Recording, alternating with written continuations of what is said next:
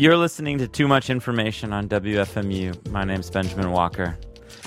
Today we have a very cinematic program. I'm speaking with two film directors tonight, Alex Lambert and Joshua Oppenheimer. Both have new projects out this summer. A welcome respite from all these superhero movies. Or perhaps you go for that sort of thing. I'm not being demeaning. Or at least I'm not trying to be. Nor am I a hater. In fact, I just keep forgetting what these movies are about, even before I get out of the movie theater. So that's why a few reboots ago, I just decided to stop going. I said fini to the flying man in the pajamas.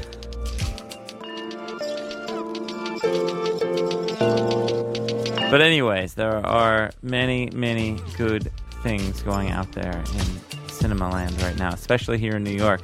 BAM has a Cassavetes retrospective going on right now, and Film Forum has a number of great documentaries showing. And opening on the 19th of July here in New York is a film called The Act of Killing. Every now and then a film comes along that makes you rethink everything you thought you knew about documentary films. Storytelling, truth, fiction, reality. The Act of Killing is definitely one of these films. Like I said, it's opening here in just a few weeks, and on the 19th, July 19th, and the director, Joshua Oppenheimer, joins us now on the phone. Welcome to WFMU, Joshua. Thank you so much.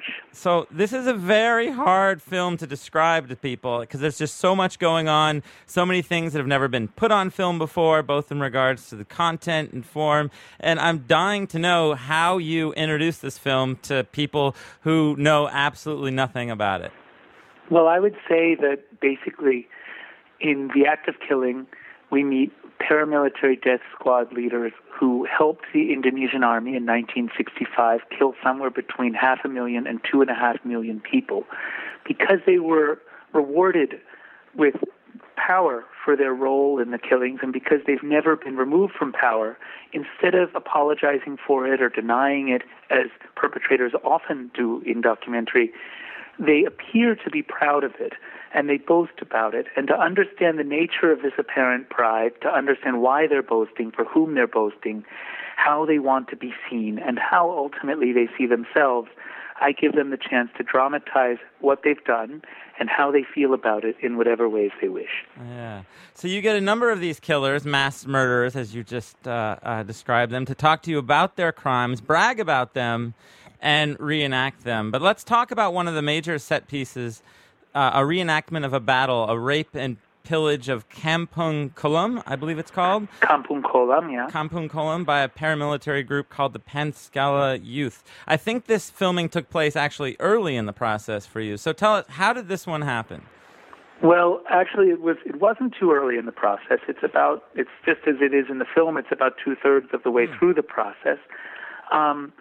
The perpetrators I was filming in North Sumatra, Indonesia, had been recruited from the ranks of a right-wing paramilitary group called Pancasila Youth, and sort of ever since massacring the residents of Kampung Kolam, a village outside of the city of Medan, where I made the film, they have celebrated this massacre as a kind of heroic chapter in their paramilitary organization's history. It would be as though you walked into Germany 40 years on after the end of World War II and found that the Nazis were still in power, and that, I don't know, the liquidation of the Warsaw Ghetto was something still being celebrated by aging members of the SS.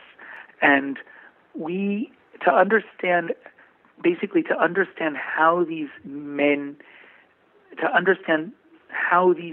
the nature of this impunity, to understand how you build a normality on the basis of terror and lies, I understood that, and to understand how this whole organization functions and sees itself, I basically worked with senior members of this organization, including a minister in the Indonesian government, to recreate this pogrom, to recreate this attack on Kampung Kolam. Yeah. So this minister shows up to participate, and he addresses you personally. You know, at one point he stops and he says, "Oh, hey, Joshua," and he explains to you that while he feels what you're filming is accurate, he does say that it's dangerous, but he seems to be 100% okay as long as it's presented as his words, simulation of the militia's rage. But yeah, I think he goes through. He gets a little. He gets stuck between a rock and a hard place in the scene. I mean, he's a politician. He is conscious of his public image. He realizes at some point as he's watching, he incites a mob to burn down and attack a village. Of course, it's a set, and all of the so-called victims are the family members of the perpetrators. But he sees that it looks terrifying and horrible, and watching the reenactment unfold, he calls cut. And he says, this is going to make us look bad. This is going to make me look bad. I feel terrible with my image right in the middle of all of this. And he says, we need to redo this. We need to make it more humane. Of course, we want to exterminate the communists, but it should be done in a more humane way. And so he called cut.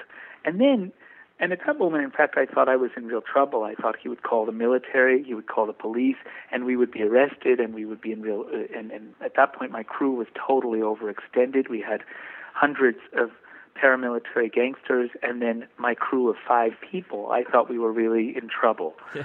But luckily, he did some quick thinking, and he realized that as a powerful political gangster, his only capital is fear. He's able to a gangster's capital is fear. If people are not afraid of the gangster cannot run protection rackets, cannot blackmail people, cannot extort people. So he realized that actually the only reason he has his job is because he's a feared paramilitary leader. And so he changes his mind, and it's an extraordinary moment, and one that I was so relieved. Yeah. Cain said, no, continue, don't erase this, because we'll use this to show how awful we can be. Sure, but he also seemed to come up with a calculus, a logic of this being a simulation of what's possible, so he could sort of have it both ways. But when he's speaking to you, it's very much like you're in charge, like it's your film. But during the filming, it seems really imperative that the killers, the gangsters, are taking ownership of what they are filming. But was it ever their film? It was never their film. I met the main character in the film, Anwar Congo, was the 41st perpetrator with whom I filmed. And I started this journey in collaboration with a community of survivors who had said, please film the perpetrators. They will boast for you. They will show you what they did. You'll find out what they did. But in their boasting, in their apparent pride, as though the survivors already knew that these men couldn't really be proud, in their apparent pride, the audience will see exactly why we're so afraid in the nature of this regime. And I filmed every perpetrator I could find on their behalf, and all of them were open, all of them were boastful. Within minutes of filming them, within minutes of finishing telling me what they did, they would invite me to the places where they killed and offer to show me how they killed. And afterwards, after launching into these kind of spontaneous demonstrations of how they killed, they would then regret that they hadn't thought to bring along friends to play the victims or props to use as weapons. And I came to understand that this is this is like walking into Nazi Germany with 40 years on, with the Nazis still in power. And I realized that I needed to understand how a whole society has built this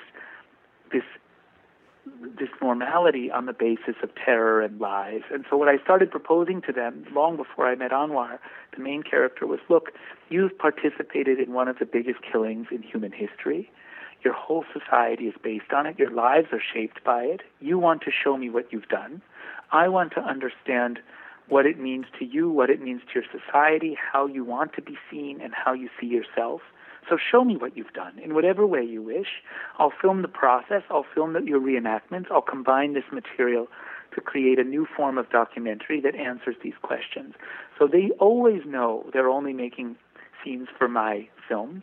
And this method was not a kind of strange lure to get them to open up. It was, on the contrary, a response to their openness, an effort to try and understand the nature of their openness. What are they doing by boasting? And yet they do take ownership. They fall, I think, Anwar in particular, the main character, for him, reenacting what he's done is some way of trying to work through his pain and maybe run away from it. So they get very involved in the filmmaking process, and that's essential, because otherwise the reenactments that they produce wouldn't reveal anything about them. Absolutely. And I think that some of the really powerful scenes you have with Anwar, especially talking about his, potential for guilt, are interesting. But you talk about boasting. There's one of the other set pieces, I think, in the film is a semi-reenactment musical number with a song called Born Free. And I guess I just want to explain to the audience just how far this boasting goes. In this scene, one of Anwar's victims, an actor portraying him, presents Anwar with a medal thanking him for executing him. And yes. This scene is like straight out of a David Lynch movie. Like, there are waterfalls, dancing girls. It's incredible to watch. Like, where did that one come from? Well, just before that scene in the film, and without giving too much of the film away, Anwar plays a victim of his crimes and experiences a very real moment of trauma. And my method was never really to plan more than one scene at a time, one or two scenes, so that we could shoot a scene. Anwar could see the scene, reflect on the scene, watch it, and think about what he wants to do next. And I think that Anwar proposed this waterfall scene, this kind of vision of the afterlife and vision of his own redemption in the afterlife, in response to and as a way of running away from the pain that came up in the previous scene where he plays the victim. I think that in that actually there's a very important insight into maybe one of the most important insights in the film about the nature of the killer's boasting. We see them boast, and we assume this is a sign that they feel no remorse, that they feel, that they're utterly inhuman, that they have no conscience. But if you think about it, the boasting can also be a desperate attempt to reassure themselves and to insist to the rest of the world and to the society as a whole that what they did was right. Because if you or I had killed and had got away with it and had been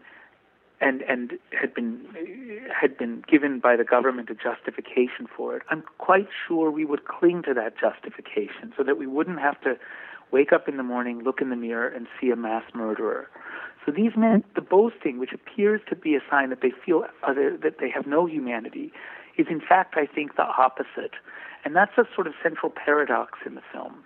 But I think the tragedy of that paradox is that once you've corrupted yourself by killing one person, got away with it, and then justified it, and even because you're insecure in your justification, you stridently start to celebrate it, that almost necessitates committing further evil, because now you have to suppress the survivors so that they don't challenge your version of the events.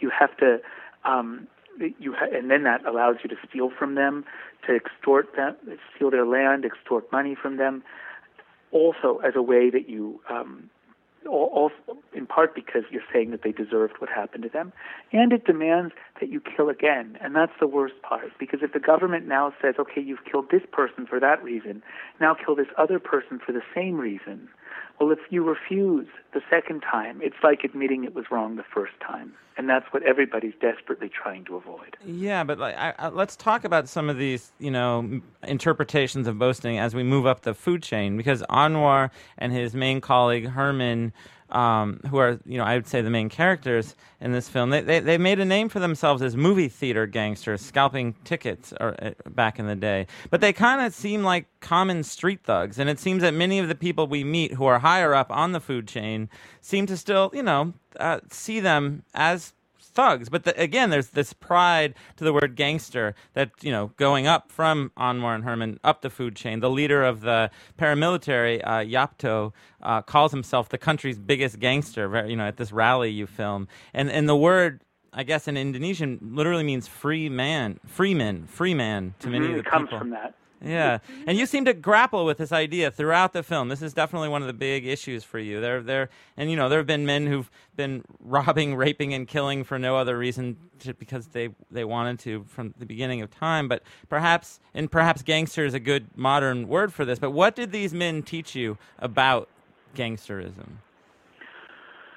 Well, I think it taught me that there's a risk. There's a danger in having, I think gangsterism is an inevitable kind of like cancerous formation that forms in any society that's ruled by fear.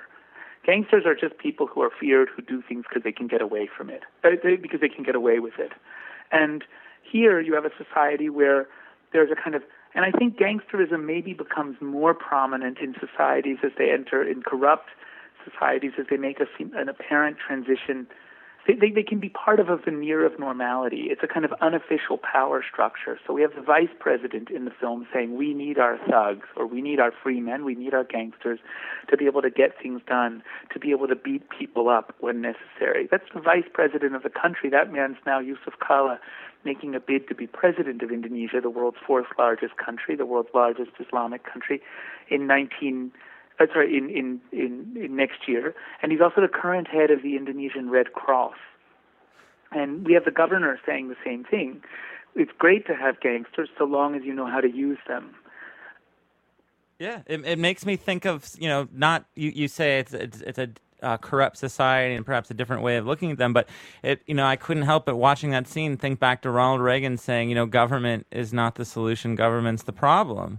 It seemed to very much resonate with that speech. Yeah, there is that. But there's another thing Ronald Reagan said about the dictator of Guatemala, the right-wing dictator of Guatemala, a man much like Suharto. He said, Rios Montt is my kind of guy. And I might be paraphrasing a little bit, but Suharto was also Ronald Reagan's kind of guy. And I would just, the dictator of Indonesia who was at the very top of the food chain in creating the 1965-66 genocide. And I think it's important to recognize that the world we see in the act of killing is not some distant, far-off reality on the other side of the world where black is white and white is black. It is the underbelly of our reality. And by that I mean that the telephone through which we're speaking, every article of clothing that touches my body right now is haunted by the suffering of the people who make it for us, make these things for us. And all of them are working in factories, always located in places where there's been mass violence, where perpetrators have won, and have built regimes of fear on the basis of their victory, and thereby kept people so afraid that the people who make everything we buy are unable to organize so that the human and environmental cost of everything we buy is incorporated in the price tag that we pay. That is to say, we depend on Anwar and his friends and the reality you see in the act of killing for our everyday living. And I think this damages us because we have only one chance to live on this earth. We have only one life. This damages us just as by the end of the film we see that the act of killing has destroyed the men who've done it. They either end up ravaged like Anwar or they end up like Adi, a kind of empty shell. Yeah, and it's very important that you're bringing up the connections to our present, but it's also as much as these people are talking about the past, you take us and show us some shocking gangsterism that's taking place in the in the present society, and it's just amazing that you're allowed to do this. But we see some men shaking down some Chinese businessmen at a market. We meet one of the leaders, the paramilitary leaders, who brags that he uses the thugs to get people to sell him land. And this guy just wants to show you his very limited crystal collection of crystal animals. But it's one thing to say that these crimes are in the past and we're keeping them in the past, boasting about them in the past. But why would they let you tag along on a shakedown? I think that, as I said, gangsterism in Indonesia is not just tolerated, as you see from the vice president, it's been celebrated by leading politicians. So therefore, they have nothing to fear and nothing to hide. Now, it was a very painful shoot to tag along for. I thought, in fact, I said I wasn't going to do it. I wouldn't go because I felt that the market sellers would see that the men who extort them come with their own film crew. That would make them appear more powerful and more frightening in the eyes of the market sellers. And I said that I wouldn't do it. And my Indonesian crew said, you must film this. This happens every day in every Indonesian market. You have a moral responsibility to do so. So what I did was I would go with Herman and Safid from stall to stall, and I would tell them, when you're done, just move ahead 50 meters, and I will linger back, and I will get a release form signed. But what I was really doing was I was explaining why we were there, and I was paying everybody back as a sign of good faith. And that made it actually a very expensive scene to shoot, because there were, we filmed 20 or 30 of those shakedowns, and each person's giving something on the order of $50. So it was an expensive day in the market. I want to ask you about one of the other gangsters we meet. This is a guy named Adi. He flies in midway through the film. Now, I want to know who this guy is. Where does he come from, by the way? And why does he want to participate in this project, even though he says from the get-go, as soon as he gets off the plane, some things should not be talked about? And as close as you get to Anwar and Herman, I feel that Adi was really the gangster that, that you most wanted to study. Like, what was it about him that you were looking? I think Adi flies in the middle of the film from Jakarta, where he had been living for many years and continuing his life as a gangster, but a preman, as they say. He had been the treasurer of Pancasila Youth in North Sumatra in the past. He'd had a falling out with the very, very limited Crystal gangster, who you also meet in the film, and so had moved to Jakarta. And when he comes in fact, he doesn't say something should be hidden right away. He comes in and he says all the things that I feel are true and was waiting. I'd never thought a perpetrator would say. He says the killings were wrong.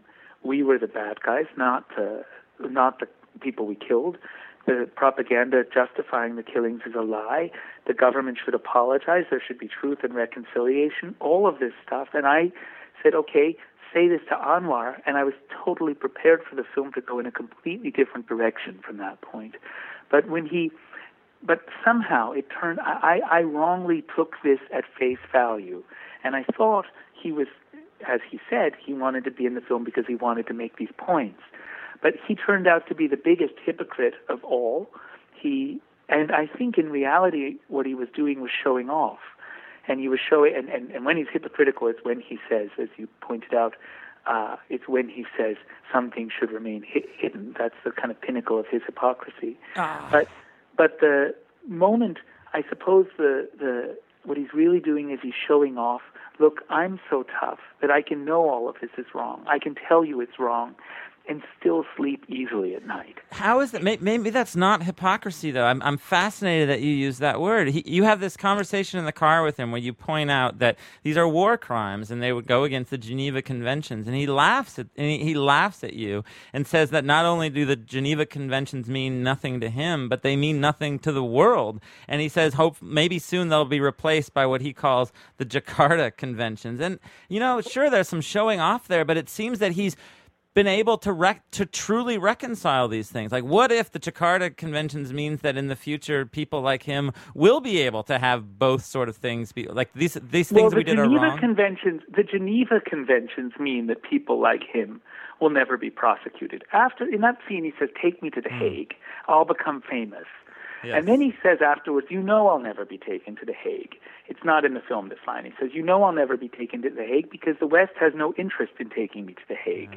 So his critique of human rights discourse and the way it's applied selectively by the West is absolutely apt, and that's why it's in the film. Now, when I said he was showing off, I meant he was showing off to the other thugs when he's saying he wants an apology and so forth. And then when he watches a reenactment that's particularly emotional, he gets cold feet and decides that he doesn't want to continue with the film and says the film is going to make us look bad and I don't want to be involved with it anymore and you shouldn't either. Now everybody else ignores him because I think what Anwar, the main character, is trying to do by being in the film is to somehow deal with, run away from, somehow work with his pain. He's not trying to look good. And certainly the younger thugs are not trying to look good either. They are trying to look to enhance their fearsome image because that's the basis for their power. But I think he's doing different things in different scenes. He's showing off at first. Then I think it's hypocrisy is the wrong word. He changes his mind perhaps and decides he doesn't want to be a part of it. And then in the car, we argue, and you're right. I mean, he's talking about how, if you're Rios Montt, if you're Ronald Reagan's kind of guy, or Suharto, you're not going to be done for killing 500,000 people. Yeah. We meet some minister, we meet maybe even the future president of Indonesia in your film, but we don't really. There are higher levels of military, and even you suggest the West being involved in this story. Did you feel that there was just a limit to where you could go in getting in some of the bigger gangsters in this project?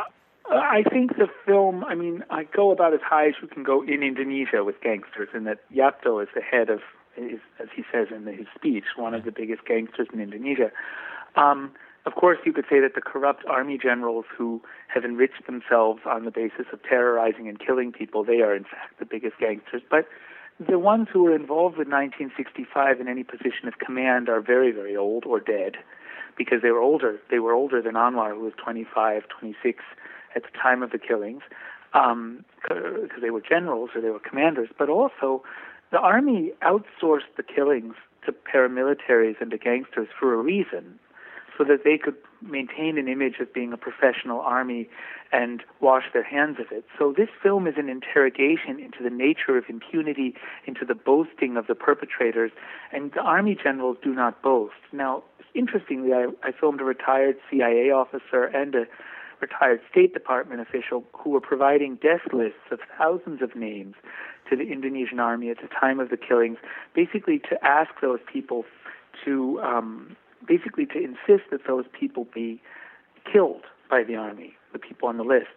And they were boastful about that, I could say, for lack of a better word. Now, that I didn't include because there's a whole story about what the West's bigger role was, and there was a lot the West was doing to support the killings. And I hope people, after seeing the movie, will be interested enough, moved enough to then research this, look it up online. People can make other films about it. People can write about it. I know Errol Morris has just written a piece about it.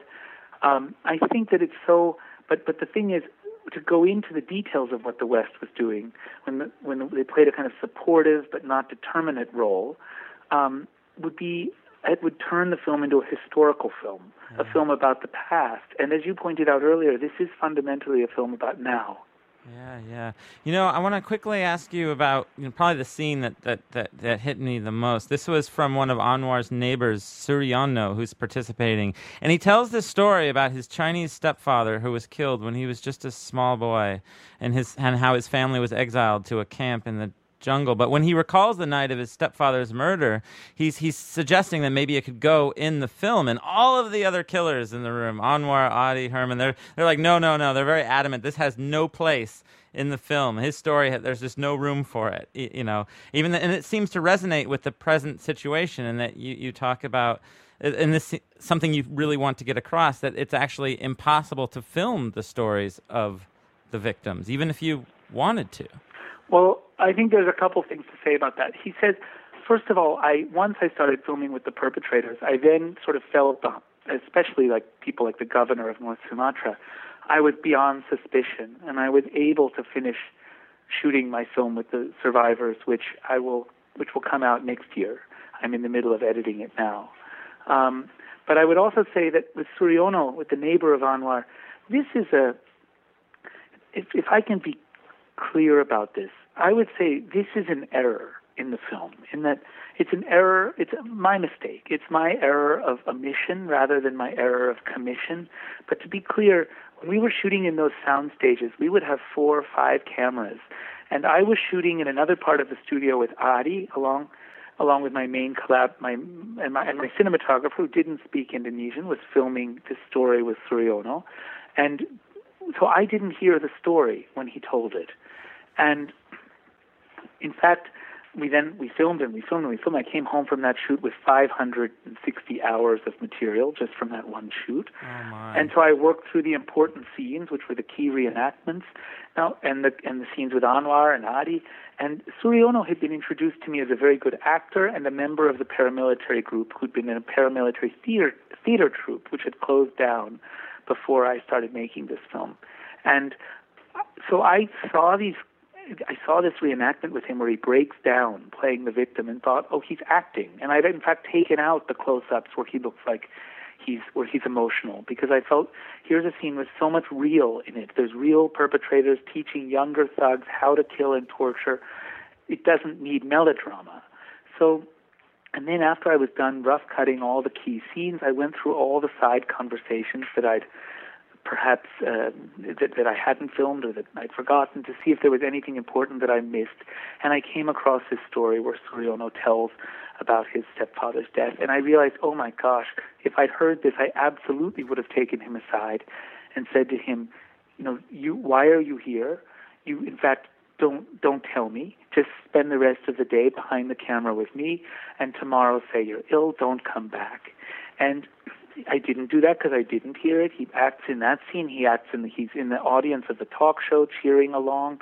He's in other scenes, this reenactment of a village massacre.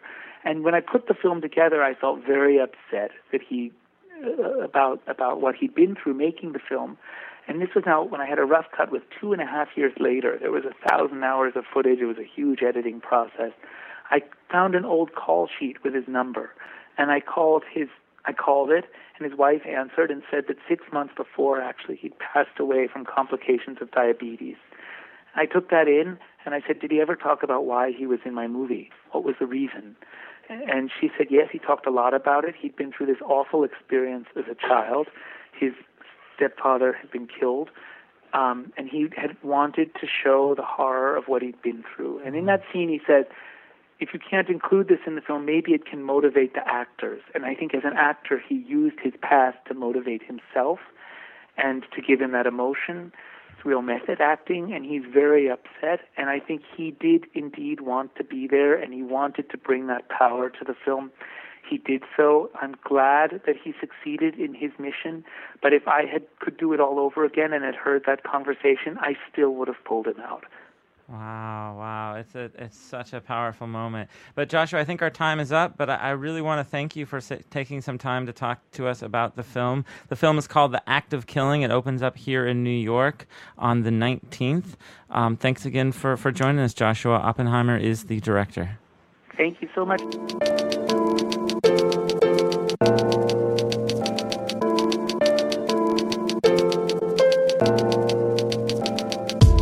You can find a link to the Act of Killings page, including their trailer, on the WFMU Accu playlist. Our next guest, Alex Lambert, has also made documentary films. A few years ago, she made one called The Mark of Cain, about the tattooed men in Russian prisons. It's definitely one of my favorite films. It's incredible that she not only got access to the modern Gulag, but that she also lived to tell about it. Alex is also a writer and an artist. She had a piece in the 1993 New Museum show that was the big to-do a few months ago. But crime just might be her main project. And the MoCA Museum, on their website, MoCA TV, they're releasing a number of animated crime stories that Alex put together with an animator named Sam Chu. And she joins me now on the phone to talk about them. Hey, Alex, welcome to WFMU. Thanks for having me. So we're here to talk about your crime animated videos, but it seems that crime is something that you've been working on since you were a baby. You have theater projects, you have book projects. Where does this all start for you? I don't know if a baby, but I think certainly young. I talk about it a little bit in the introduction to the book. I had a babysitter who was the victim of a crime, and so I think I had an early interest in crime, in a kind of in actually exploring it and not trying to just sensationalize it. And then you decided at one point to start doing a lot of interviews. Yeah, which also started young. I was really obsessed with Studs Terkel, and I interviewed actually my babysitter about her job and talked to a lot of people. But then it became more focused on crime when I had been, I made a film in the Russian prisons, and so I had interviews that didn't end up in the film and wanted to do something with them, and had kind of accumulated material that wasn't out there, and I wanted to do something with it. Yeah, and you've done a few things with it. You've done some theater, you've done a book, and now you've done a series of animated videos, which are amazing. I love these. How did you decide to do videos out of these? Did someone come to you, or was this like something you thought would be a form that these interviews would work well for? Well, weirdly, it was both. It was something that I had thought about and talked about and then not done anything about. And then Sam Cho, who runs Style 5 TV in Toronto, which is a animation studio, actually contacted me on Vimeo and said, this would be something I'd be interested in animating. And so we started talking, and he works with amazing animators, and we had similar ideas about what we thought the series could be, and we started working on it. So it was very, it just kind of fell into place really nicely. Let's hear a few seconds from one of them. This is one where a guy gets shot at a barbecue on the 4th of July. As soon as I sat on the steps, I was in a puddle of blood. This dude come out of the first floor apartment where I was sitting in. He comes out and he says, "Oh, shit, yo, I'm sorry. If I knew they was going to do this to you, I wouldn't have called them." And what pissed me off more is that he wasn't streetwise at all. He wasn't in the streets. Damn, man, I'm getting ready to die. And these lame-ass dudes did it. All right, so tell me about this story. Okay, so that's my friend Samson Stiles. He is he's currently an anchor on BET Network. But he used to be a stick-up kid, which means, he used to stick people up, rob them. Yeah, and apparently there was some, ethics to this kind of business. Yeah, exactly. And so he was shot on the 4th of July, and he talks about kind of being disappointed in the quality of person who shot him. And, he's both, I think, funny and also, understand. He does a lot of work now with, like, dealing, trying to prevent people from being in that position. So I really loved that story for a lot of different reasons, and it lent itself to animation. Oh, absolutely. I mean, it's very compelling from this, when he gets held up with, 2 people with guns on him. And the first one, there's a moment where you think he's got it under control because he's got the other guy, covered with his gun, and then that turns out to be 2. But it's amazing that he was able to survive, in the animation. It makes it seem like, it's like Sam Peckinpah style. Well, it was, and he very closely almost didn't survive. I think he was shot 5 times. He's shot in the neck. He has still part of his lung is missing from that, but he did, and he's doing a lot of great work now. So. Oh, let's play a clip from another one here. It's a little harder to understand, but we'll come. This is a story about a woman you're interviewing talking about her brother that murdered their parents. This one's called "When I Was 28." So at age 20, he was 28 when he killed my parents. Bludgeoned and stabbed. He made a weapon. He went downstairs and got a pipe and a knife, and then walked over to my parents' house, which was probably maybe 2 miles away, and waited until my dad went out to report. But that was it. So what's the story with this one? So she asked for this, that her name be withheld, but she is a forensic artist, which precedes the situation in her family where her brother murdered her parents. And he was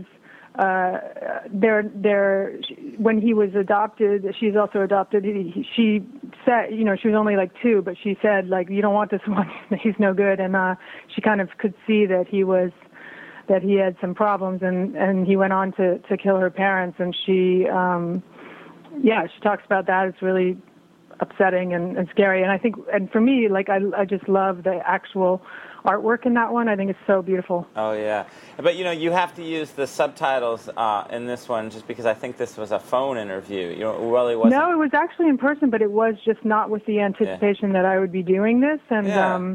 And so the quality of the audio is not good. And so we subtitled that one. But being a multimedia person that you work in so many things, didn't you have a sense when you were doing these that maybe one day you would end up in a situation that you wish they were recorded like really well? Yeah, I mean, I did have a sense, but sometimes you grab an interview when you grab an interview. Yep. And when I actually was she works at a forensic facility in Tennessee, and I was actually there to interview somebody else. And that interview is in the book, Bill Bass, and and that one, the quality of the audio is much better. But he was like, "Oh, you should talk to this person," and so it was very unexpected, and there were a lot of other people in the room, and there was just no kind of control of the audio situation. Yeah, but it really doesn't matter. As you said, the artwork in this one is so compelling, and I have to say that in short animated videos, subtitles don't really, they don't bother me. For me, my hope is that, because it's like the original audio, there is a sense for those 2 episodes that you get, like, okay, I'm hearing audio that was, not, it doesn't feel, it's not like if you went to a movie and you were like, why is the audio not perfect? Yeah. But, since you have so many interviews, there's, 6 in this animated series. What were sort of the criteria you were looking for to present this crime project? So you could only make 6. What was the criteria that you had to sort of filter the hope is that we'll continue. So these are hopefully the first 6, but to choose those first 6, I really wanted to have a variety of, so you're not listening only to criminals or only to, and so like Joe Bracetta in Hartford is somebody who is an observer. He runs a tattoo parlor that's in a bad part of Hartford, and so he's seen a lot over 30 years. And then I wanted somebody who had, experienced crime as like she wasn't the victim, but she certainly was in a situation where it was, I didn't want it to be all like, hey, criminals are cool or criminals are this or I wanted it to be a little bit more well-rounded in terms of who you're listening to. And also just the book, the scope of the project, you have such a variety. But there's the comedic one, the guy who gets his car stolen. I have to put some beeps in this one to play a minute, but this is the guy who gets his car stolen and he's finally talking to the cops. I said, yeah, you know what I'm going to do next time? I'm going to say it's a white woman down here. She got a Trinity College t-shirt on. I said, oh, I bet you'll come this time. He said, you know what? That wouldn't be right. Now, I filed this report 2 weeks ago. I told you my car had been going for a week and a half. And y'all don't respond. They never showed up. This is a little city, man. I love that story, and for me, that was like one of the first ones I wanted to animate, just because the other challenge that's different from the book or from a play, he's in my play, and he's in the Hartford play, but is that you only have like 3 minutes, and so you really want something that can be a whole story in that short time. And for me, that story is, it's serious because it sucks that he had no assistance from the police, but it's also hilarious, and he's so, sorry to use the word, but animated in the way that he tells the story, and I could just listen to him tell that story again and again. Yeah, and by then you can hear that I'm being more careful with the audio recording. Yeah. So let's talk about the animation. So Sam runs a studio because there's a variety of styles that there's some consistency here, but it really, like, each story kind of has its own feel to it. Yeah, we wanted really different. We wanted the consistency to be in the color palette, like you have black, white, and red in all of the episodes, but you also have a number of different animators and different animation styles that hopefully match the content of the piece. So you got this picked up by MoCA TV. Who are they? The MoCA Museum in Los Angeles has a TV channel on YouTube, and it's MoCA TV, and they've been phenomenal. I can't say enough good things about them, and they're, I think not just working with them, but the other programming that, you can subscribe to them and watch what they put out there, and it's a lot of great, like, artists doing interesting things, and I'm watching it, so I'm really excited to be working with them. Okay. So these videos will all be on the MoCA TV YouTube page. When do they go live? So we have a launch at the museum on Wednesday night where there'll be a screening, and then Friday the first one will go up, and then one will go up every day for 6 days, and then they'll all be live. So right now the trailer is up, and then you can start seeing them next week, one a day, and then once they're all 6 up, then you can see all 6 of them. Awesome, and we have a link up to the trailer. So thanks a lot for telling us about these, Alex. Thank you.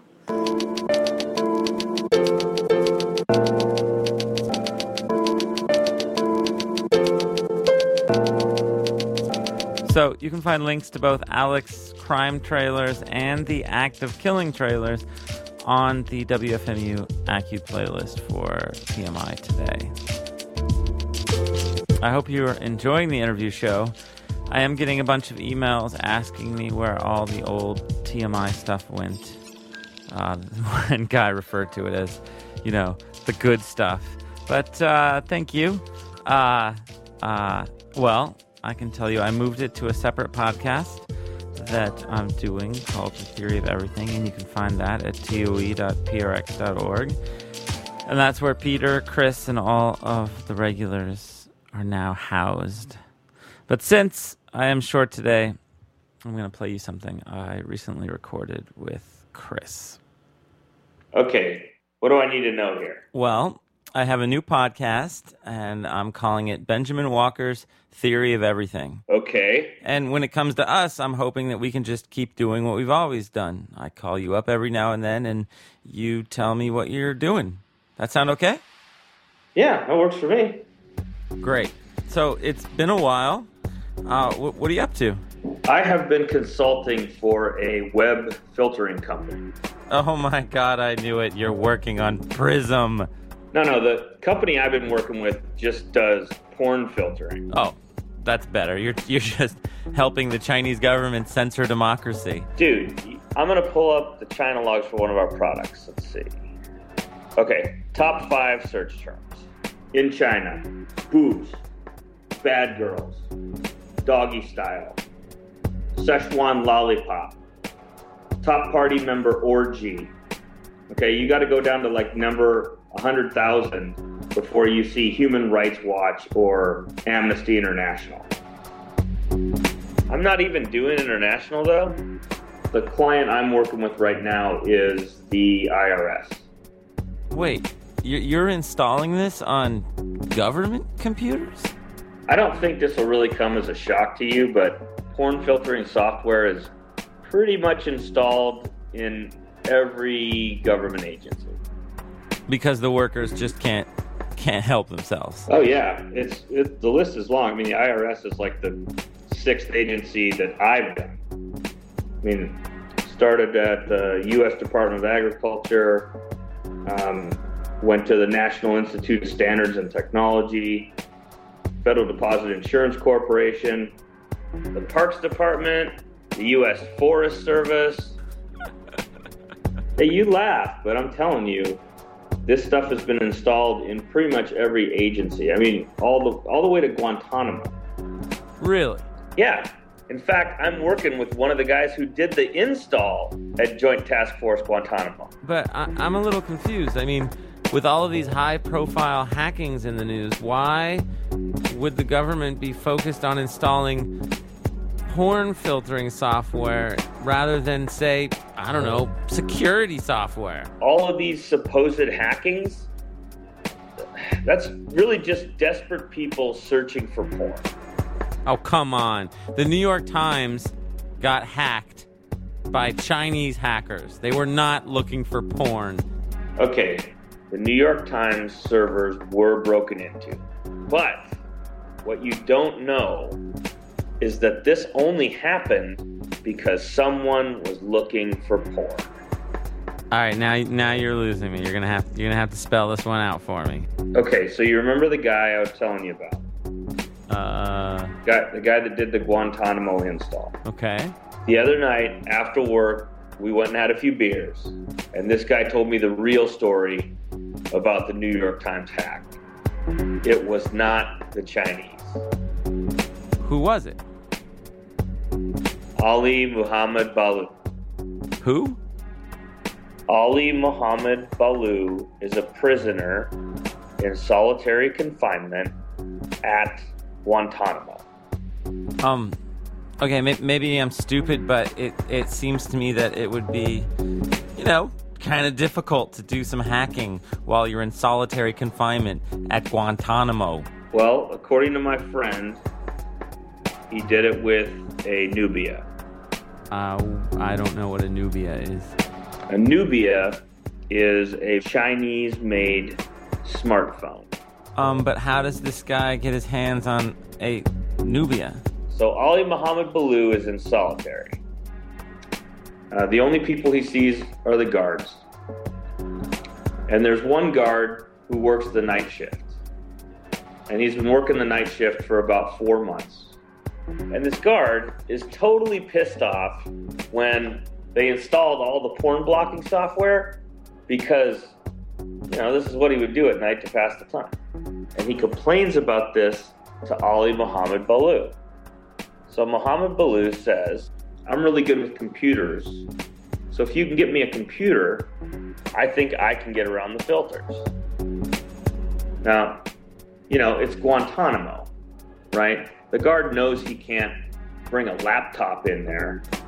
So the guard goes and buys this Nubia because it's a powerful smartphone and it has a big screen. And he slips it to Muhammad Baloo. And does he get past the filtering firewall? Oh yeah, he cleared that in like 10 minutes. But the guard thought, doing this hack would take all night. So he's got this cell phone, this smartphone, Nubia, all night. So where does he go? What does he do? He goes to the New York Times website. Why would he go there? He has finally can go anywhere. Why would he go there? He wanted to see what the paper was writing about Guantanamo. Now, all this happened before the hunger strikes and before Obama mentioned it in that press conference. So Muhammad can't find anything, nothing. So he figures, well, maybe there's something in the archives. So he tries to go to the archives, but he quickly hits the 10 article limit. He hits the paywall. Yes, but he's not going to sign up for an account. He doesn't have a credit card. So he hacks into the site. Yes. And once he got into the system, he realized he had access to all the staff email accounts.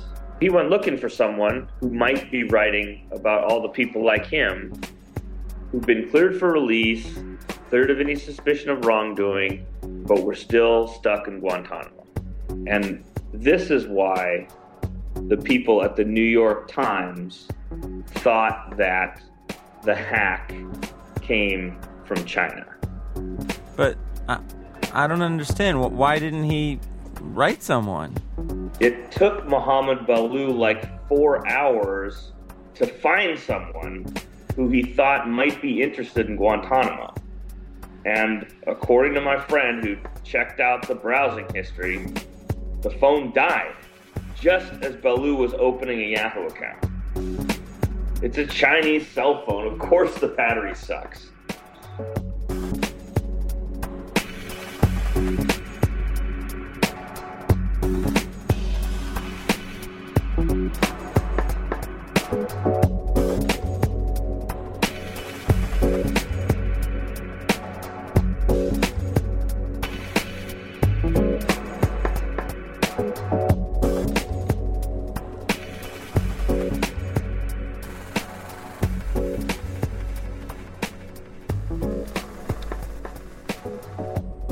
That's it for the show today. Thanks to my guests, Joshua Oppenheimer and Alex Lambert, and to Andrea Salenzi for helping out every week as she does. You can find archives of the program at WFMU.org. You're listening to WMFU East... I'm sorry. WFMU East Orange, WMFU Mount Hope, WNYX Montgomery, online at WFMU.org, and in Rockland County at 91.9 FM. Here is Nardwuar, the Human Serviette Radio Show. House votes. Nardwuar. Nardwuar. Nardwuar. Nardwuar.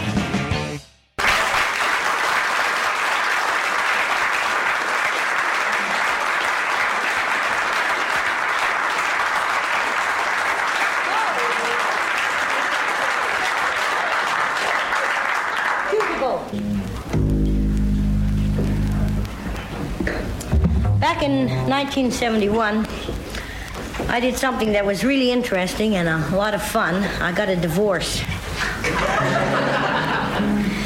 And the reason it was such fun was because I did it all myself without the help of a lawyer. I drew up the documents and typed them, and I took them into the court registry and filed them. And when the trial date came around, I went into court myself and talked to the judge. And he granted the divorce in about 5 minutes. And instead of it costing me somewhere between $300 and $600, it would have cost me $36, but I managed to cut a couple of corners. And it actually cost me $33.50. And on top of that, I got a song out of it. Do it yourself is all the rage. This is the hobby merchant's age. Learn how to crochet or sew or knit. Brew your own beer with a special kit. Make leather purses, try painting or weaving or building bookshelves in the wall. Or if you want something a bit more exciting, here is the best of them all. The do-it-yourself divorce. You have to be married, of course. You study petitions, then draw up your own. You don't need a lawyer, you do it alone. You handle the case in court. It's really an elegant sport. $36 is all that it costs, the do-it-yourself divorce. Now, I'd like you to try singing that. And I'd also like you to clap. The do-it-yourself divorce. There are 5 places where that fits in quite naturally, so let's give it a whirl. The do-it-yourself divorce. You have to be married, of course.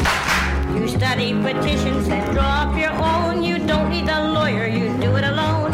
You handle the case in court. It's really an elegant sport. And $36 is all that it costs to do-it-yourself divorce. Right. Not long ago there had to be evidence of adultery. Special detectives to lurk and hide, waiting the moment to break inside. Judges were always alert for collusion and lawyers charged monstrous fees. But now that the state has withdrawn from our bedrooms, which is a quotation from a speech by Pierre Trudeau, you can be free as the breeze. The do-it-yourself divorce. You have to be married, of course. You study petitions and draw up your own. You don't need a lawyer, you do it alone. You handle the case in court. It's really an elegant sport. And $36 is all that it costs to do-it-yourself divorce. You will enjoy your day in court, telling the judge you need support, giving details of your erring spouse, making it clear why he's such a louse. Then when it's over, there's 3 months of waiting before you can get your decree. The waiting time gives you a chance to consider just who the next one will be. Do-it-yourself divorce. You have to be married, of course. You study petitions and draw up your own. You don't need a lawyer, you do it alone. You handle the case in court. It's really an elegant sport. And $36 is all that it costs to do-it-yourself divorce.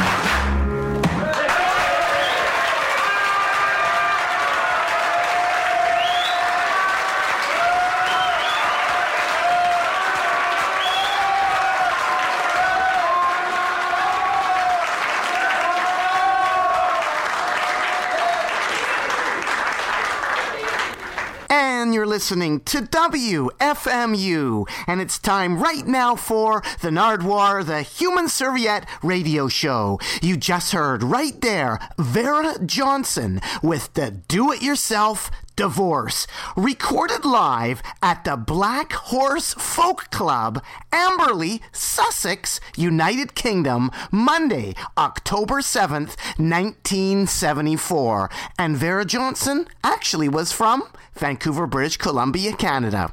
Today on the Nardwuar the Human Serviette radio show, an interview with, from Edmonton, Alberta, Canada, Purity Ring.